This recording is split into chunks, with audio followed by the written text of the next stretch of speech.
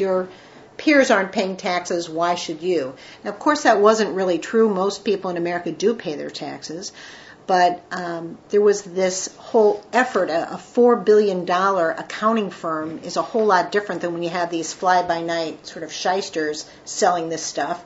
The entire accounting firms were starting to get into this tax shelter business. And so Levin's first hearing in this area was to expose, going behind that sentence, how does an accounting firm promote tax shelters?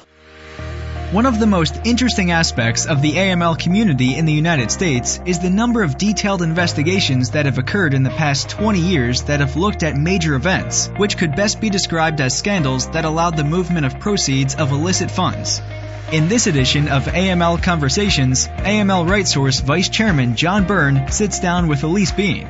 Elise Bean is the author of a new book called Financial Exposure: Carl Levin's Senate Investigations into Finance and Tax Abuse.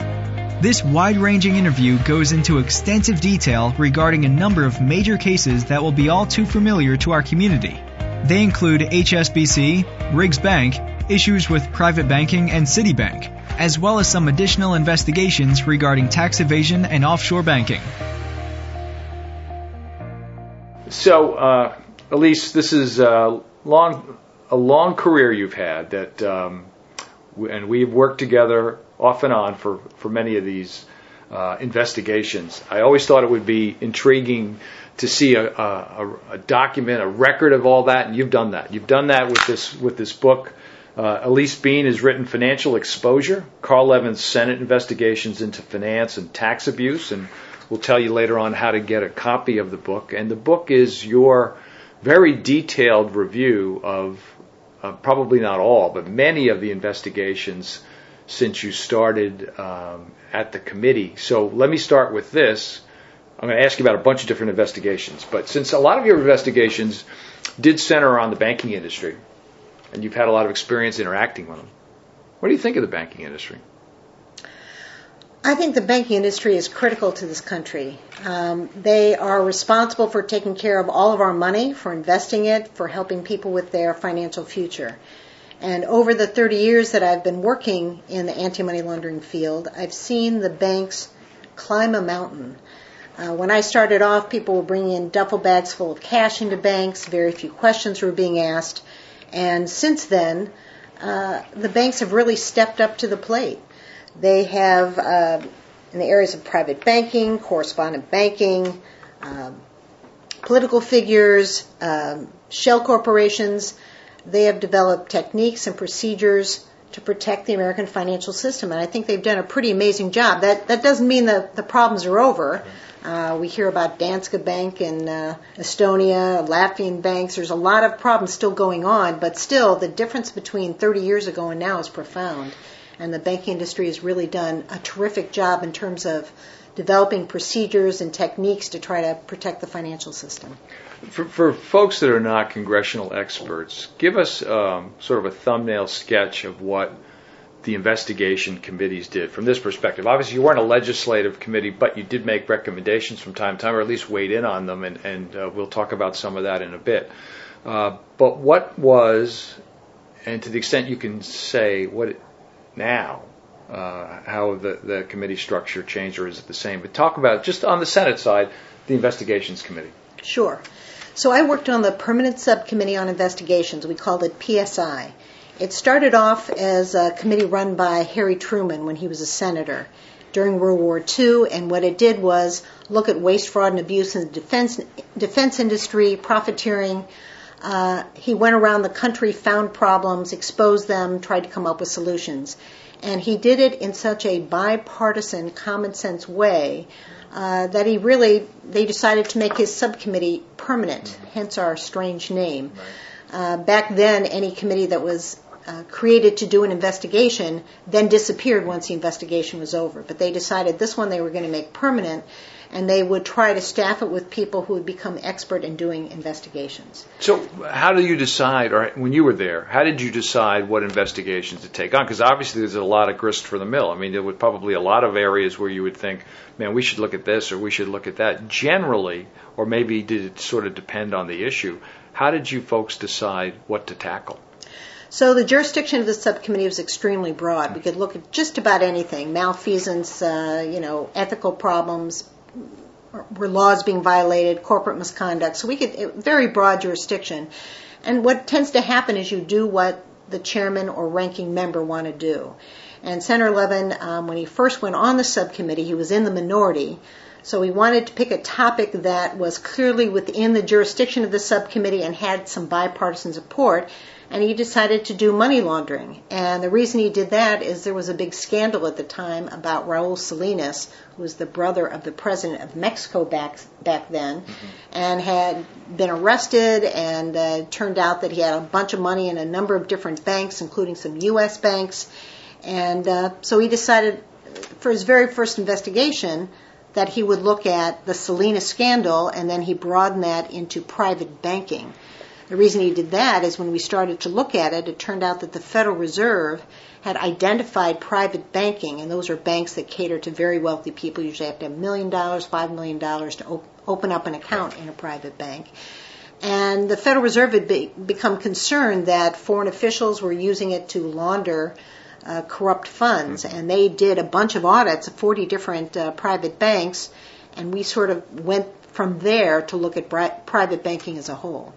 It was interesting because I do remember there was sound practices for private banking that probably came out of all of that from the Fed. Yes. It was an area that people generally understood it was under wealth management, but at least in those days, and sadly I'm sure occasionally today, the notion was a relationship manager didn't feel comfortable, didn't want to ask their particular customers in the private wealth space answers to tough questions. Absolutely. Yeah. Back then it was considered rude, and Right. the person would leave and go to some other financial institution. And that's why you needed sort of all of the private banks to have the same requirements so that nobody would lose business by trying to be honest and careful. And this was all pre-9/11. So Yes. what I remember from the environment there was Back in 1999 was our first investigation. right, which was when that same year is when Congress pulled. Or Congress had hearings and the regulators pulled their Know Your Customer proposal because there had been such a backlash from the public. It was sort of orchestrated at that time by, not Rand, but Ron Paul orchestrated it. But I do remember that in 98 there was a proposal which was fairly comprehensive. Yeah, it was a basic proposal saying Yeah. banks should know their customers. Exactly. And the backlash was huge, and the few voices, including your own, that was saying this is a reasonable, requirement. We ought to know who we're doing business with.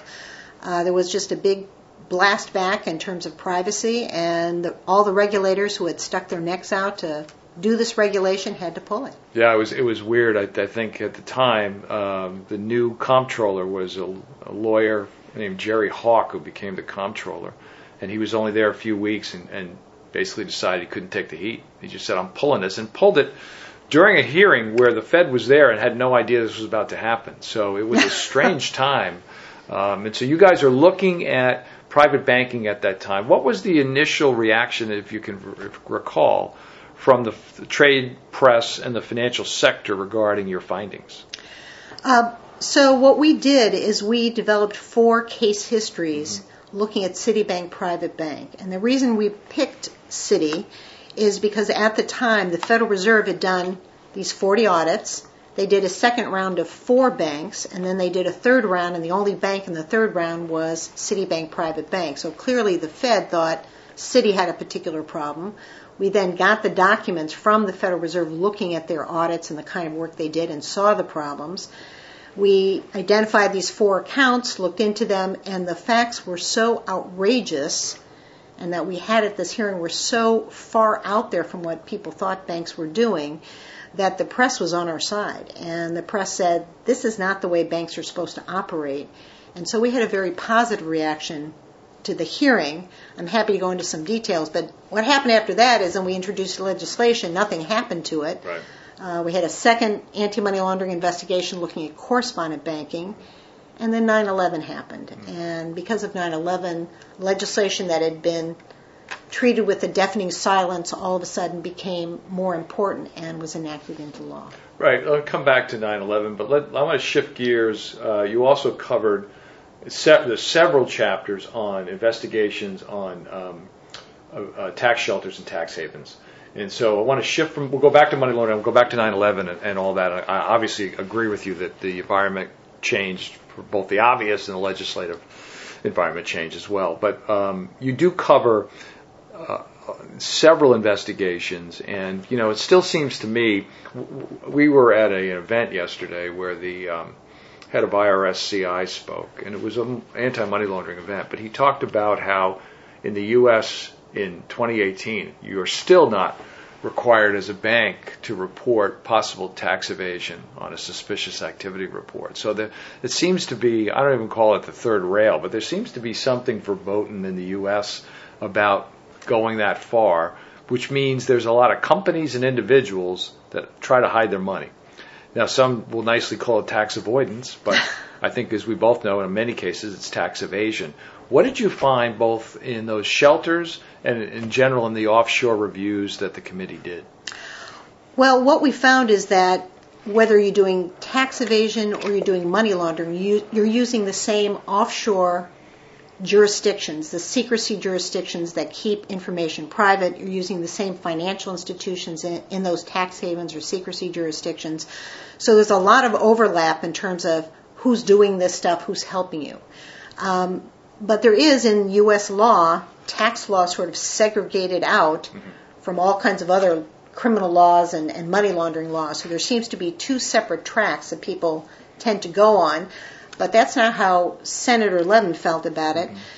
So some of the investigations he did, the earliest one he did was looking at how accounting firms, in particular KPMG, were helping individuals and companies avoid the payment of tax. And what we found out to our surprise is they actually had a cold call center staffed with people, and they were calling up business saying, your competitors aren't paying any taxes. Why should you? Here's a tax shelter you can use to get out of paying your taxes.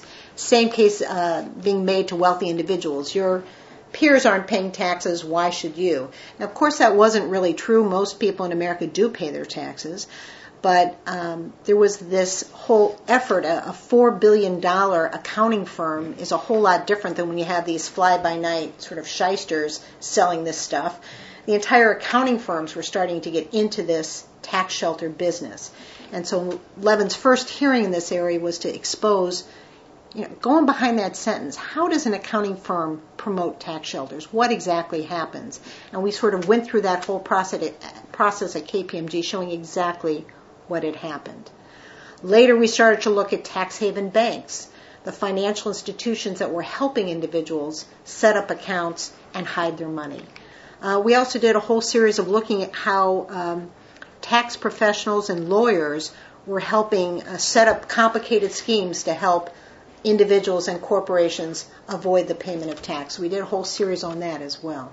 So how do you feel it's turned out in 2018? If you're coming back now, let's say you're retired now and obviously doing some work with the Levin Center, which we'll talk about, but if you're coming back to that committee now, forget about the insanity that is the lack of partisanship going on. But let's just pretend it's bipartisan. You come back now, are tax havens and offshore tax issues still a thing that you would want to find out? Where's the progress and where's been the failures? I would. I think there's been a lot of progress. And by the way, the subcommittee still operates in a totally bipartisan way. It's not covered because it doesn't fit in with a narrative about Congress, but actually PSIs continue to operate in a completely bipartisan way. But, here's some of the changes over time. When you look at tax havens, there has been a lot of progress in terms of transparency. So you have a law like FATCA, which is the Foreign Account Tax Compliance Act. I always think of FATCAT, but it's FATCA. And it requires financial institutions around the world to identify to the IRS any account opened by a U.S. person over a certain amount of money. It might be $100,000, $200,000, but for large accounts. And if they don't do that, the financial institution itself has to pay a 30% tax on its earnings from the U.S. And since they all have treasuries or U.S. stocks and bonds, they would all be hit by that enormous tax. So We actually have over 400,000 financial institutions around the world that have now signed up to FATCA, and they started in 2016, so it's pretty new, to do those disclosures. Even more than that, the rest of the world said, well, if our banks have to tell the U.S. banks, how about the U.S. banks telling about our nationals? Right. And in fact, the U.S. agreed to do that.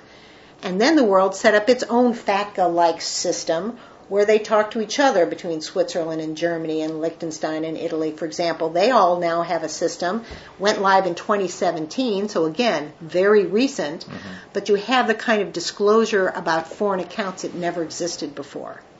There's lots of other things that happen, too, that are good news. Again, you can get around those rules. There's still loopholes. There's problems. But public registries have started to catch on for corporations, where you get to know who's behind these shell companies, often used in tax evasion, for tax evasion purposes. Now for example, the UK has a public registry where you have to identify the beneficial owners behind your companies. And I'll just give you one other example. Sure. And that has to do with multinational corporations. They've been using tax havens like crazy to avoid the payment of tax, not only to the U.S., but to other countries around the world, playing us off each other, treating us all like chumps. Well, it turns out that nobody in the world, I found this mind-boggling, knows where a multinational does business, earns money, and pays taxes. No one knows that except for the company itself. No academic, no government. So the countries got together through the OECD. They had a certain project, and they have now required large multinationals, they have to earn at least $850 million a year in revenues, and there aren't that many of them, but there are plenty that do it. And they have to file forms now with their home jurisdictions disclosing that basic information on a country-by-country basis. Where do you do business? Where do you have employees? Where do you make money? Where do you pay taxes? And that just went into effect this year. The U.S. is getting those forms for the first time in 2018. Again, all very new. I think they're traceable to a lot of the investigations that Senator Levin did. But there's been a lot of progress. Well, that's both good to know, and also I think one of the things that frustrates those of us that want to see the prosecution of financial crime in any form, the attacks on the IRS over the past, you name the number of years, right, is obviously totally unacceptable to those of us in this community. Very troubling because the lack of agents. They've cut agents. There's they've so cut much. The audits. They've cut their budget dramatically, their personnel dramatically, and of course, for every dollar you give the IRS, you get between $4 and $7 back. So it's just crazy that we're allowing people to freeload on the system, and most people in America pay their taxes, but some people don't, and that's not fair. No, I agree. All right, let's go back to 9/11, and then I want to cover fairly extensively RIGS, because RIGS is a bad model for a lot of things, and I think it's an interesting investigation that you did. That was a lot of fun. Going back, your definition of fun is really, I get it. But so, as we both said, 1999, 2000, sort of a waning of the focus on the Bank Secrecy Act. There's no question about it. There was actually some thought that there might be some reduction in requirements. It was, and it was starting. I was starting to sense in the industry itself, senior management was saying, maybe we can start putting off some resource allocation. And of course, those of us that do compliance for a living warned against that. Then, of course, 9/11 happened, and we don't need to rehash, obviously, the horrific actions and post-actions and everything else. But from a legislative standpoint, your chapter is interesting because, like you, I lived this as well from a legislative standpoint. And what I found interesting, and I don't disagree with at all, is there was a number of bills that had been out there previously that hadn't gone anywhere, had no traction. Right. Now suddenly there's traction. Right. And as we both know, Congress in 3 weeks passed 300 pages. And I remember as if it were yesterday going up and, not because of myself, but because of the excellent partnership that the banks had with law enforcement. They said, we want to work with you guys. And generally speaking, from 86 on, anytime there was legislation regarding the Bank Secrecy Act, we generally supported it. We obviously wanted to see some opportunity to comment publicly if it was a reg, but all the predicate offenses, never said no. So when this came, based on all that, we got invited up, and they said, Just going to pass with or without you. What do you want? We don't know if we can do it. What do you want? So I said, for me, I want two things. Anybody's got a financial footprint, they should have an obligation of some kind. Mm-hmm. Cover everybody. And secondly, do a lot of this by reg. I mean, put it in the law, but have the actual requirements. Don't have Congress draft the requirements because, by definition, sure, that's really not their role anyway. And so generally that's what happened. I think sometimes, and you and I have been candid about this, I believe we were strong partners throughout that debate. I mean, the banks had the idea of the 314, Section 314 in the Patriot Act, which is a brilliant idea of allowing banks to share information without getting into trouble through various ways of getting sued by this one or that one, or, goodness knows what objections could have been raised.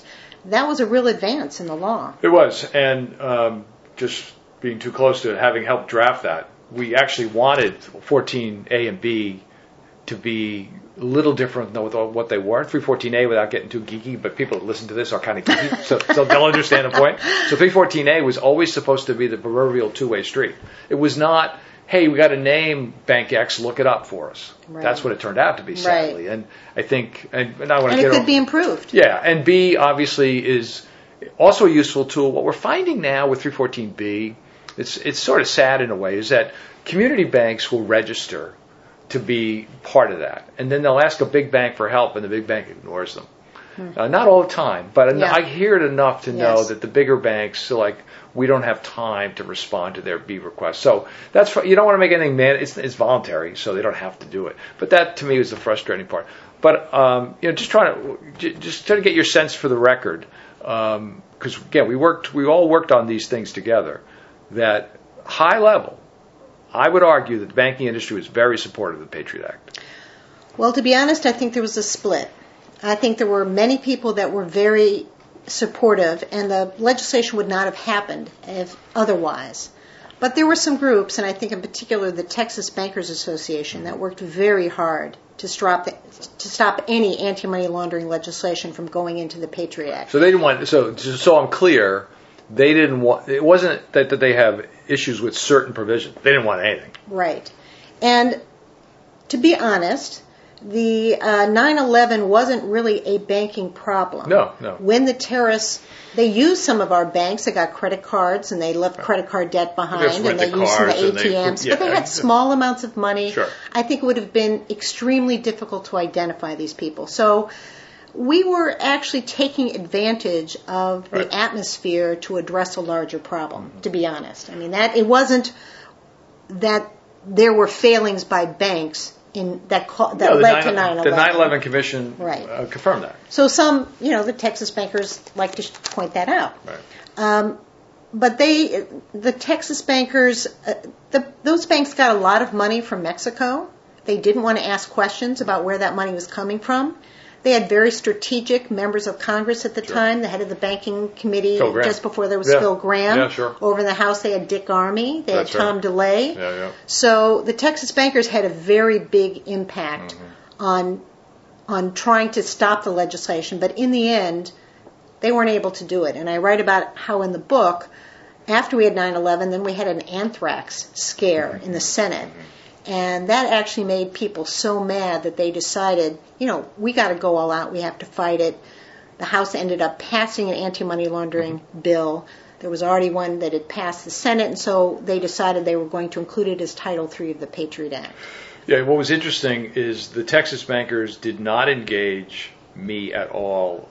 This is obviously not about me, but at the ABA, I was a point person on this stuff. Right. I had heard sort of rumblings what they were doing.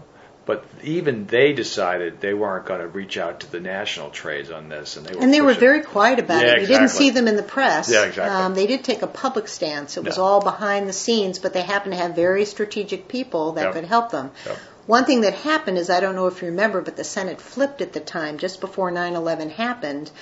Senator Jeffords went from being a Republican to an independent, and all of a sudden the Democrats were in charge, and Senator Sarbanes, who had been a co-sponsor of some of that anti-money laundering legislation, was suddenly in charge of the banking committee instead of Phil Gramm. Right. And that made a big difference. Yeah, no, I think that's a fair point.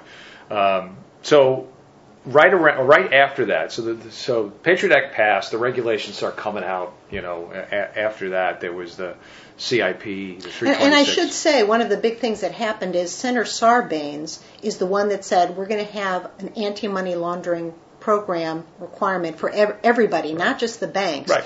And I think one of the important things that happened in that Patriot Act is before we made the banks do everything, and the banks can't do everything. Right. You have to have partners who have accounts at those banks also to know their customers and to actively refrain from doing business with people who have suspicious activity involved.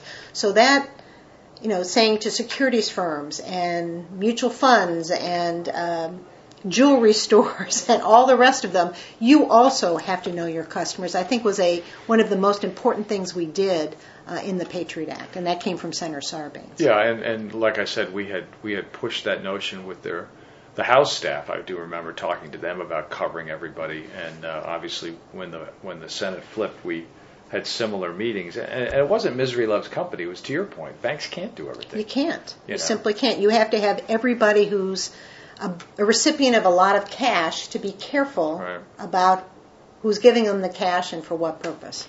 Yeah, and I've often said, I know you've guest lectured in college classes, and I'm teaching a class. I've often said, if I could get some student to research whether or not had the KYC regulations gone into play, what impact, if any, would that have had on terrorist financing detection? It might not have had any, but I would argue there's a lot more information. So that always sort of stuck with me, given, as we said, many of us were not so much embracing that regulation, but saying, hey, it's out there, let's comment on it, get it into play, and then people just went nuts. And so this obviously changed everything. So the shift, I want to talk about Riggs Bank, and the premise being this.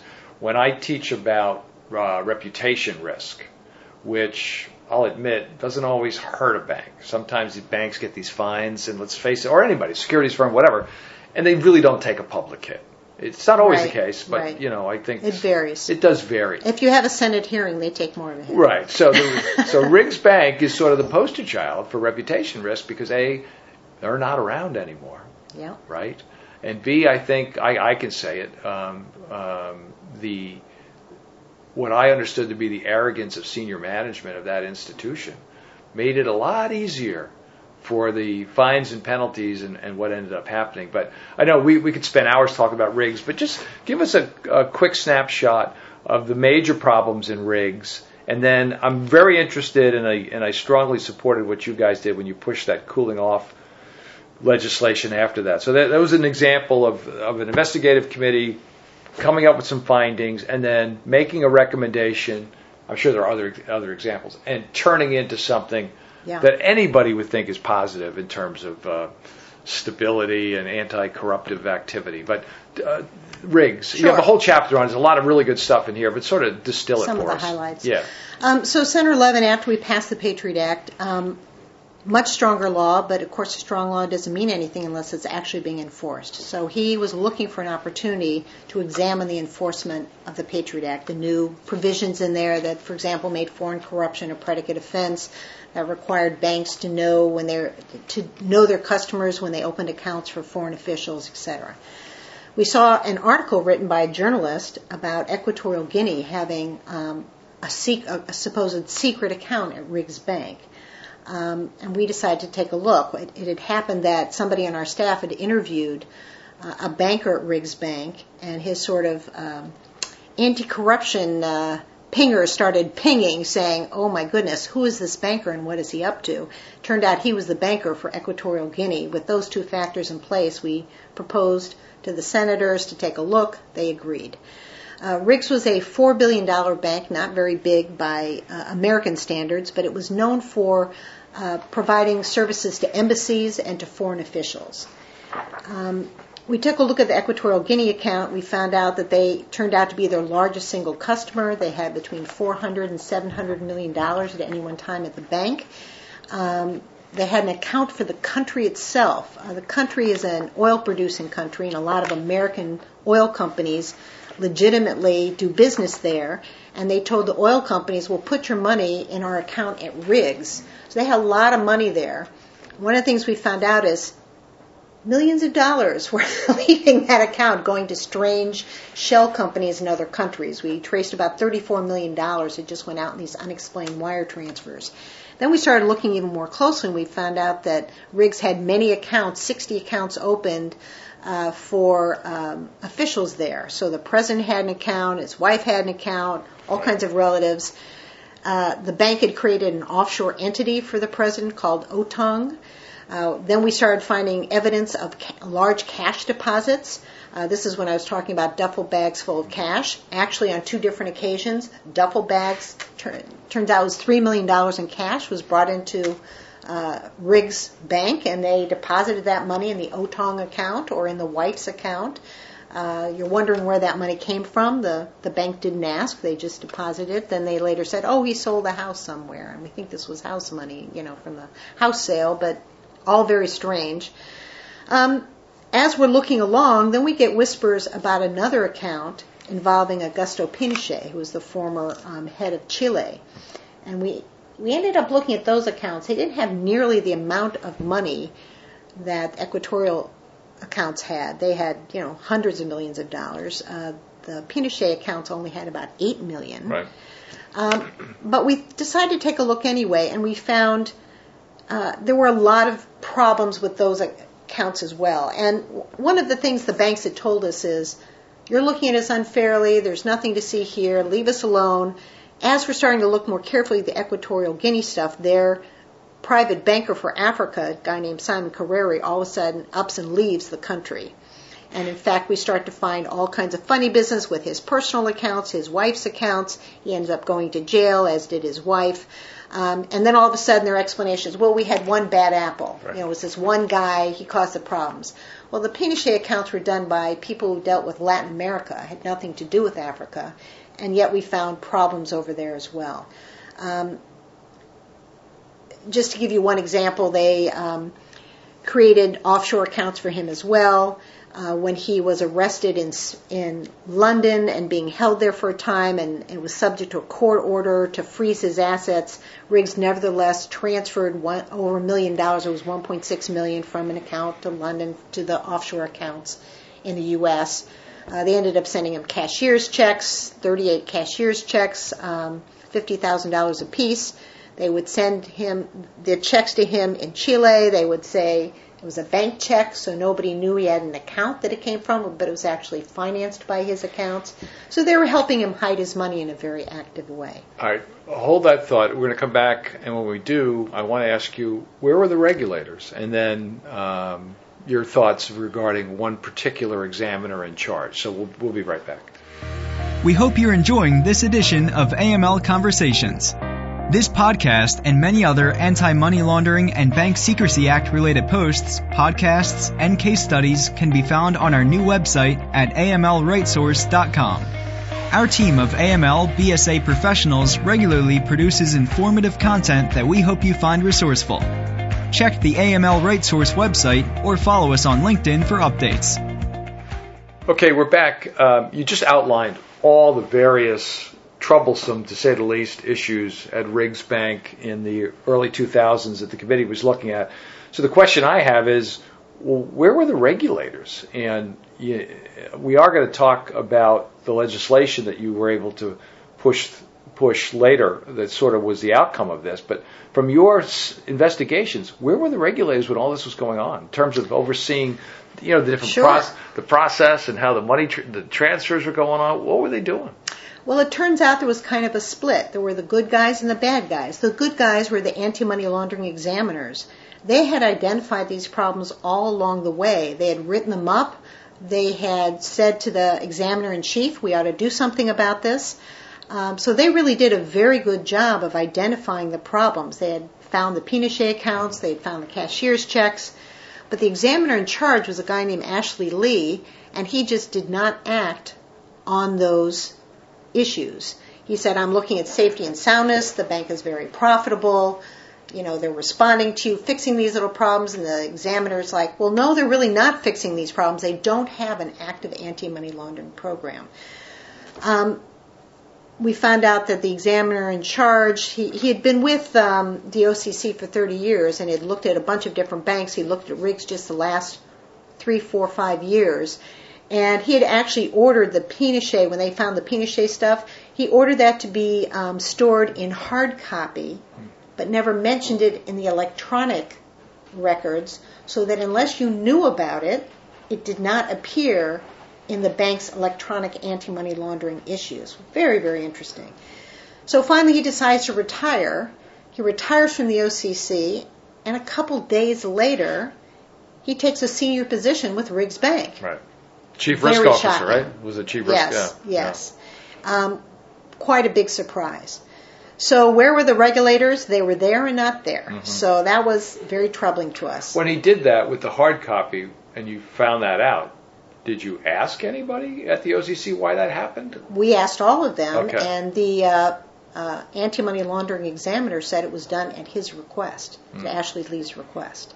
But did he, with his request, explain to that examiner why, or he just said, I want this done, end of story, and that person didn't think the need to ask, why do you want me to do this? The anti-money laundering bank examiners were quite troubled by the decision that he made, but they didn't buck him, they just stored it. All right, so he shows up at Riggs Bank as Chief Risk Officer, then what do you do? Well, he tried to explain why he was doing a good job at the OCC, and he was doing a good job at the bank, helping them comply with the law, but we just didn't see it that way. So one of the things that happened as a result of the investigation is there was a Levin Coleman, because Senator Norm Coleman was our Republican counterpart at the time. So we had a Levin Coleman legislation that was enacted into law to require a 1-year cooling off period before a senior bank examiner could take a job at a financial institution that he'd been supervising. So they could go to another institution, yes. Just not one that they supervise. Right. Any pushback on that when you guys moved? There was a little bit of pushback from the regulatory agencies, but then we said, do you really want to hire people who want to be working for the banks that they're supervising? And they said, you're right. No, we don't want to do that. And so it very easily was enacted into law. Yeah, I don't remember a lot of pushback, so that's interesting. Let's jump ahead. HSBC, another bank that has had massive problems. I think recently their order was released from several years ago. But HSBC, as I think everybody knows, recent times has hired high-level government officials like Jennifer Shasky-Calvary, FinCEN director, works there. Stuart Levy had worked there. Bob Werner had worked there. Sort of all, I think most of it was post you folks looking at the bank. But what were the key issues that you found in the HSBC investigations? Well, what we had looked at earlier in the correspondent banking field is we said, U.S. banks had the attitude that if a bank was licensed, properly licensed, they could take them on as a client, and one bank was just the same as another. And what we showed in that correspondent banking investigation is there are different banks, and different banks have different levels of risk. An offshore bank is not the same as a large established bank. And that was eventually accepted by the banking industry, and as I mentioned earlier, they did an enormous about-face, and now they do due diligence for all of their foreign banks before opening accounts for them.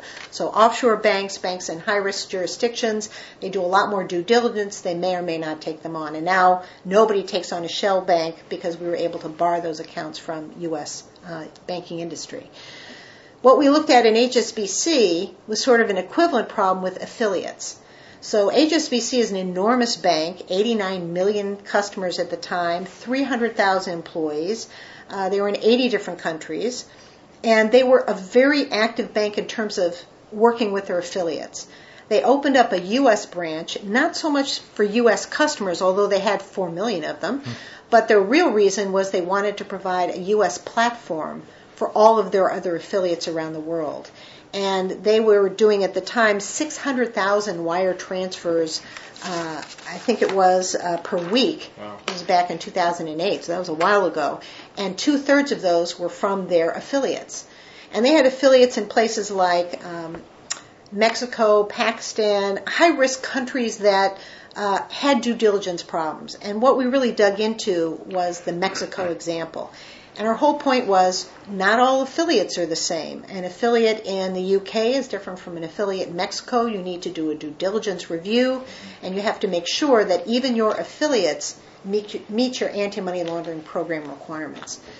So what we found in HSBC is the Mexican bank that they had purchased back in 2002 had no anti-money laundering program, and despite intensive efforts by the bank itself from their headquarters, and we were able to get documentation showing that for 7 years the people in the headquarters were trying to improve the anti-money laundering performance of Mexico, they were unsuccessful.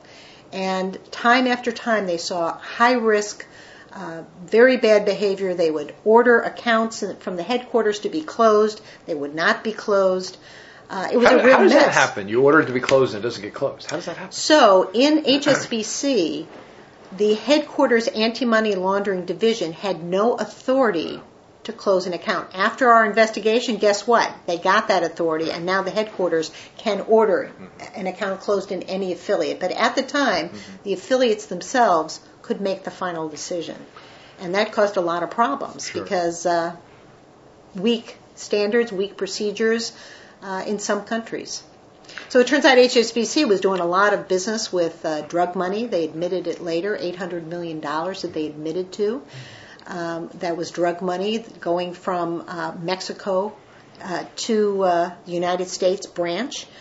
In fact, they were getting more money from their Mexican affiliate, even though it wasn't that large a bank in Mexico. But they were getting enormous amounts of cash from Mexico. They were warned by law enforcement that it probably included drug money, and yet nothing happened until we did our investigation, made all of this public, and HSBC went on a big reform effort. They closed over 300 correspondent accounts for banks around the world. For example, they had accounts for 30 banks in Sudan. Come on. Wow. There's not 30 banks in Sudan that should have accounts in the United States. A lot of things like that. They upped their compliance personnel by 10 times larger. They had 150 people in the United States for the 5th largest bank in the world with all kinds of cash from all kinds of high-risk places. Now they have 1,500 people or even more. So they responded to that, but it was a battle. We're here with Elise Bean. She's written Financial Exposure, Carl Levin, Senate Investigations into Finance and Tax Abuse.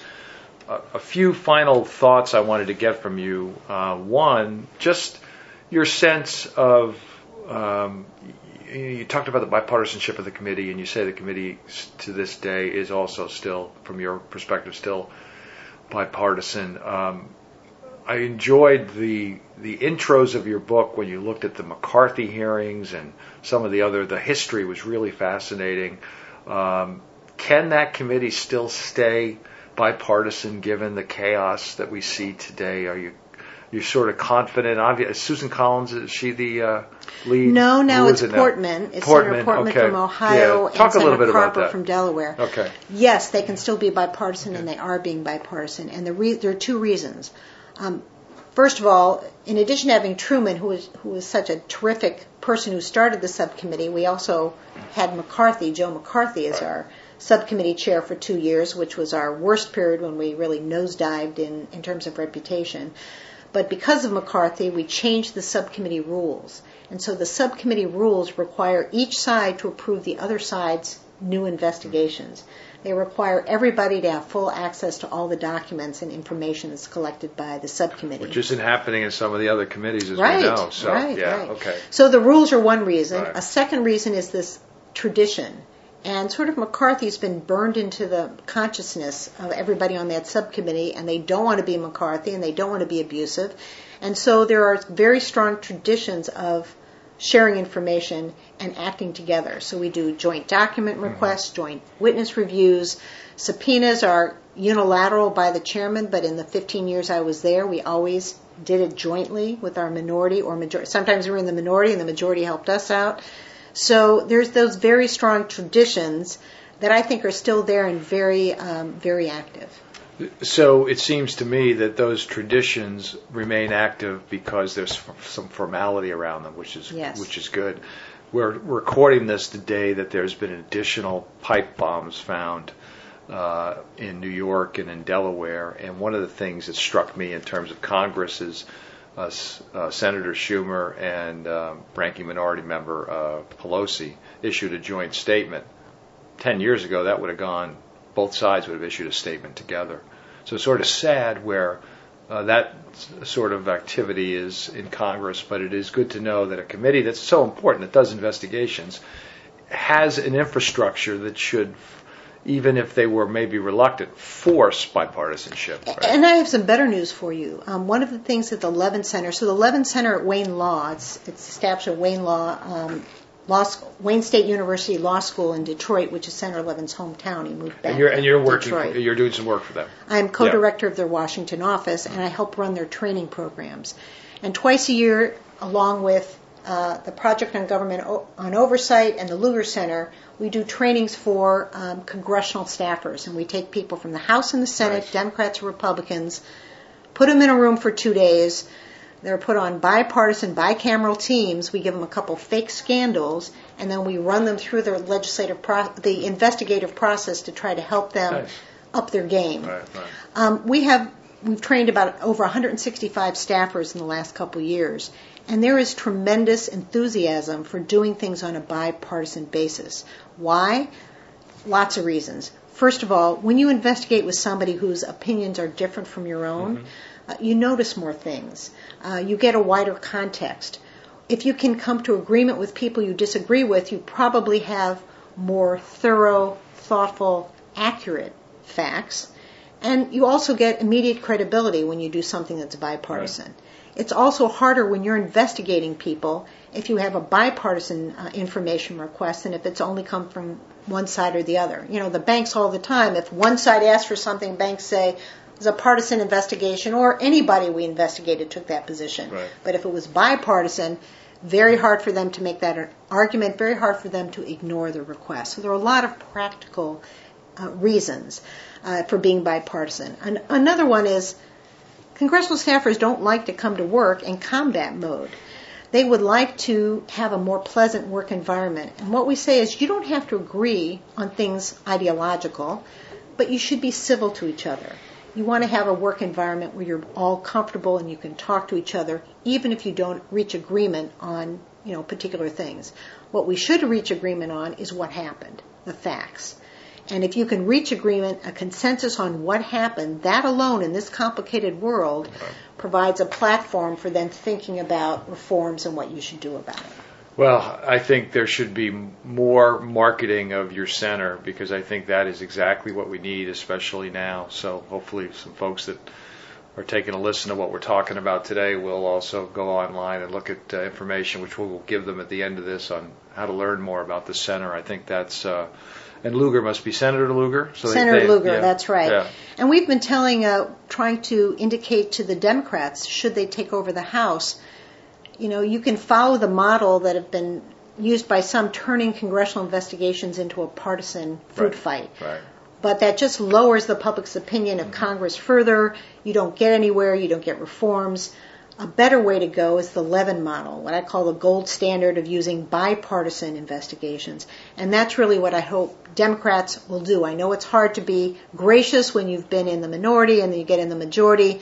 But, they can go back in the minority again, so it is important to set up ways that both the majority and minority can work together. So I appreciate you sitting down, and as I said, we'll give more information on how to get the book, also about the center.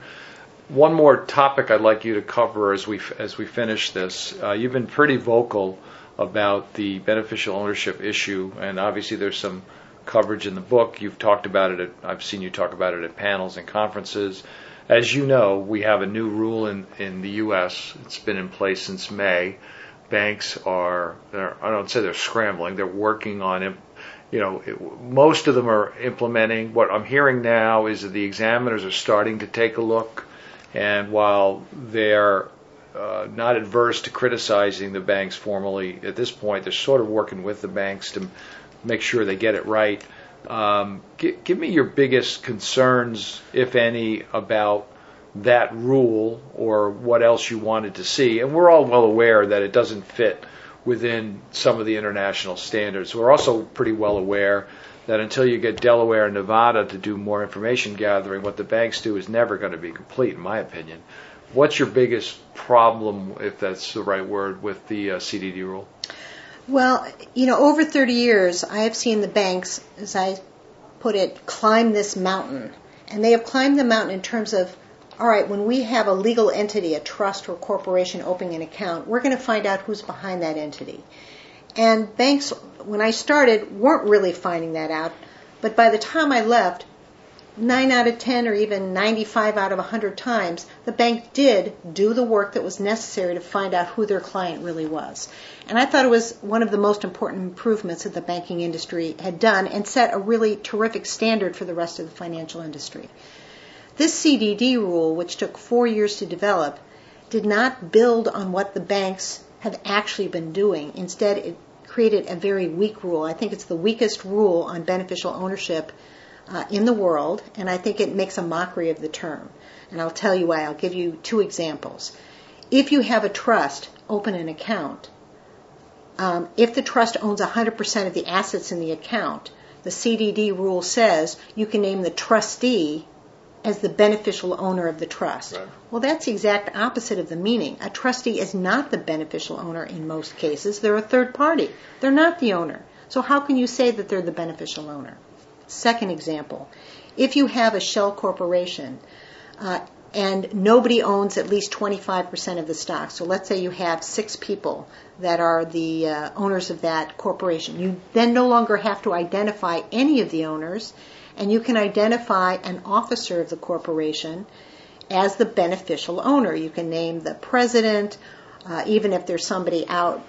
Let's suppose it's somebody in the British Virgin Islands who is the president of that shell company. You're allowed to identify them as the beneficial owner of that corporation. That makes no sense. That person out in BVI is not the owner of that corporation, and yet the rule allows that to happen. Yeah, I have real problems with that rule. I know you know this, and it's different than being required, so I get the point.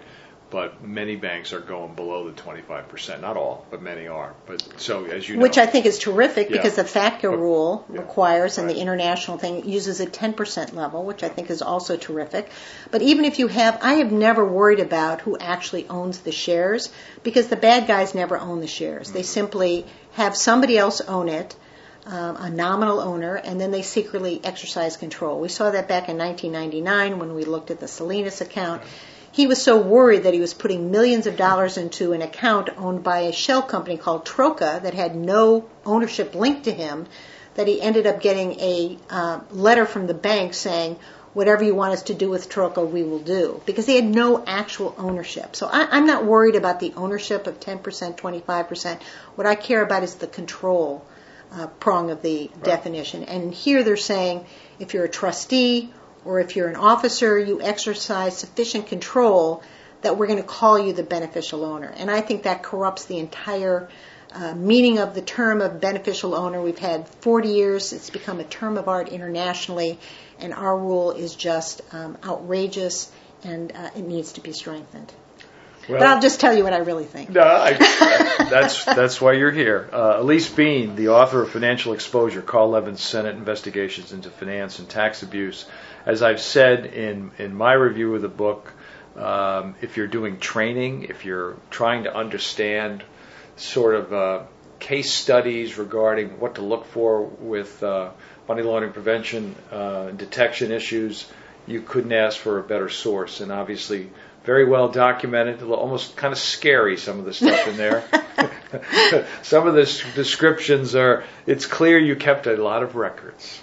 Well, actually, I took this all from the public record, and in each case, for each chapter, I refer to the report, because we wrote these enormous detailed reports, and I was really reducing those reports down to 20 pages versus the 100 or 300 pages that they were. Right. I'm very glad that you find it useful. I tried to write it in a conversational way so that it wouldn't be too technical and yet would provide sufficient information for people to really understand what the problems were. As I've always said, it's always important to talk to people that you don't completely agree with, but I've always respected your knowledge of the space. And I feel the same with you, John. You've taught me a lot over the years. It's been great, and I'm more interested now, it seems, in the Levin Center. I wasn't completely sure what it did. I must admit that's on me, not on you, because I'm sure you explained it to me. Well, it's a very small, organization. It's small, but what you're doing is so important. I mean, I saw the note the other day from Senator Day O'Connor, who sadly is getting the early stages dementia, and she wrote about she can no longer be proactive in her space about teaching people civics, which was obviously something important to her. Civics, civility, bipartisanship, we so need that today. If you want good government, you need good oversight. End of story. Right. What does it mean to have good oversight? The Levin book tries to talk about that. It's not only the quality of the investigation that you do you talk to the right people? It's not just whether you have credibility with third parties, but that bipartisanship, the involving of the other side, reaching agreement, consensus with people that you disagree with, that's a good government, and good oversight needs to be able to reach that consensus so that you can have a platform to use to then think about what you should do about it. So we're very passionate that bipartisan inquiries are the most important way to go. On the website for the center, do you post papers and articles as well? We do. Yeah, excellent. We do. Okay, we'll make that available too. And we even have online videos for the training that we do, because it's only open to congressional staff. But if people want to see what we're saying to people, we have over a dozen 5-minute to 10-minute videos where you can see on different topics, how to do an effective document request, how to interview witnesses, how to build bipartisanship into your own investigation. So our tips are right online, and anybody can take a look at them. Well, Elise Bean, thank you so much. Thanks for the book. As I said before, there's a lot of good information in there. It can be used as a historical review, but also as a training tool. I've always found your folks, when you did your investigations, many times when we were doing AML training, you would see excerpts from the reports up on PowerPoint slides, because we found them extremely valuable. So thank you for that, and thank you for what you're doing with the Levin Center and for sitting down with me today. And I appreciate all of that, and I have to say that Senator Levin is really the reason for such fair-minded, bipartisan investigations, because it was his leadership that produced those results. Great. Thanks, Elise. So there was a lot to unpack there. If you'd like to get a copy of Elise's book, it is again called Elise J. Bean, Financial Exposure, Carl Levin's Senate Investigations into Finance and Tax Abuse. You can get it on Amazon and at Barnes & Noble. The publisher is Palgrave Macmillan. Also, Elise mentioned a little bit toward the end, which I really wanted to ask her more questions about, that was the work that she is doing with the Levin Center at Wayne Law in Detroit. I think it's so needed in today's environment that we work on bipartisanship and issues related to that. And it sounds like the Levin Center is doing a lot of excellent work. There's a website that you can go to get information about the Levin Center. As Elise mentioned, there's some videos on there and some other information that I think would be useful, frankly, in our day-to-day lives, not just dealing with legislative and regulatory issues. What I found is the Senate Permanent Investigations Committee reports have been excellent training tools for those of us that need to continue to find case studies and examples where money laundering and related crimes occur. So if you do get a chance, take a look at the book. I'll go back and read some of the reports. Those are all still available, of course. And as Elise mentioned, she feels pretty comfortable and confident that the current Senate Permanent Investigations Subcommittee is also acting in a bipartisan way, which is always good news, especially, again, now in these chaotic times. I will add, we are posting this right before the midterm elections in the United States. And sadly, when we were working on finalizing and finishing this up, we've had some terrible activities in the United States. We've had the pipe bombs sent to Democratic office holders and those in the media. We've also had the horrific shootings in Pittsburgh. There's a lot of horrible things going on in the United States and sadly around the world. So it's really important that we continue with the message of trying to work together, whether it's on issues as seemingly benign as legislative issues or much more important things that deal with day-to-day existence. Again, I think it's important that everybody in the U.S.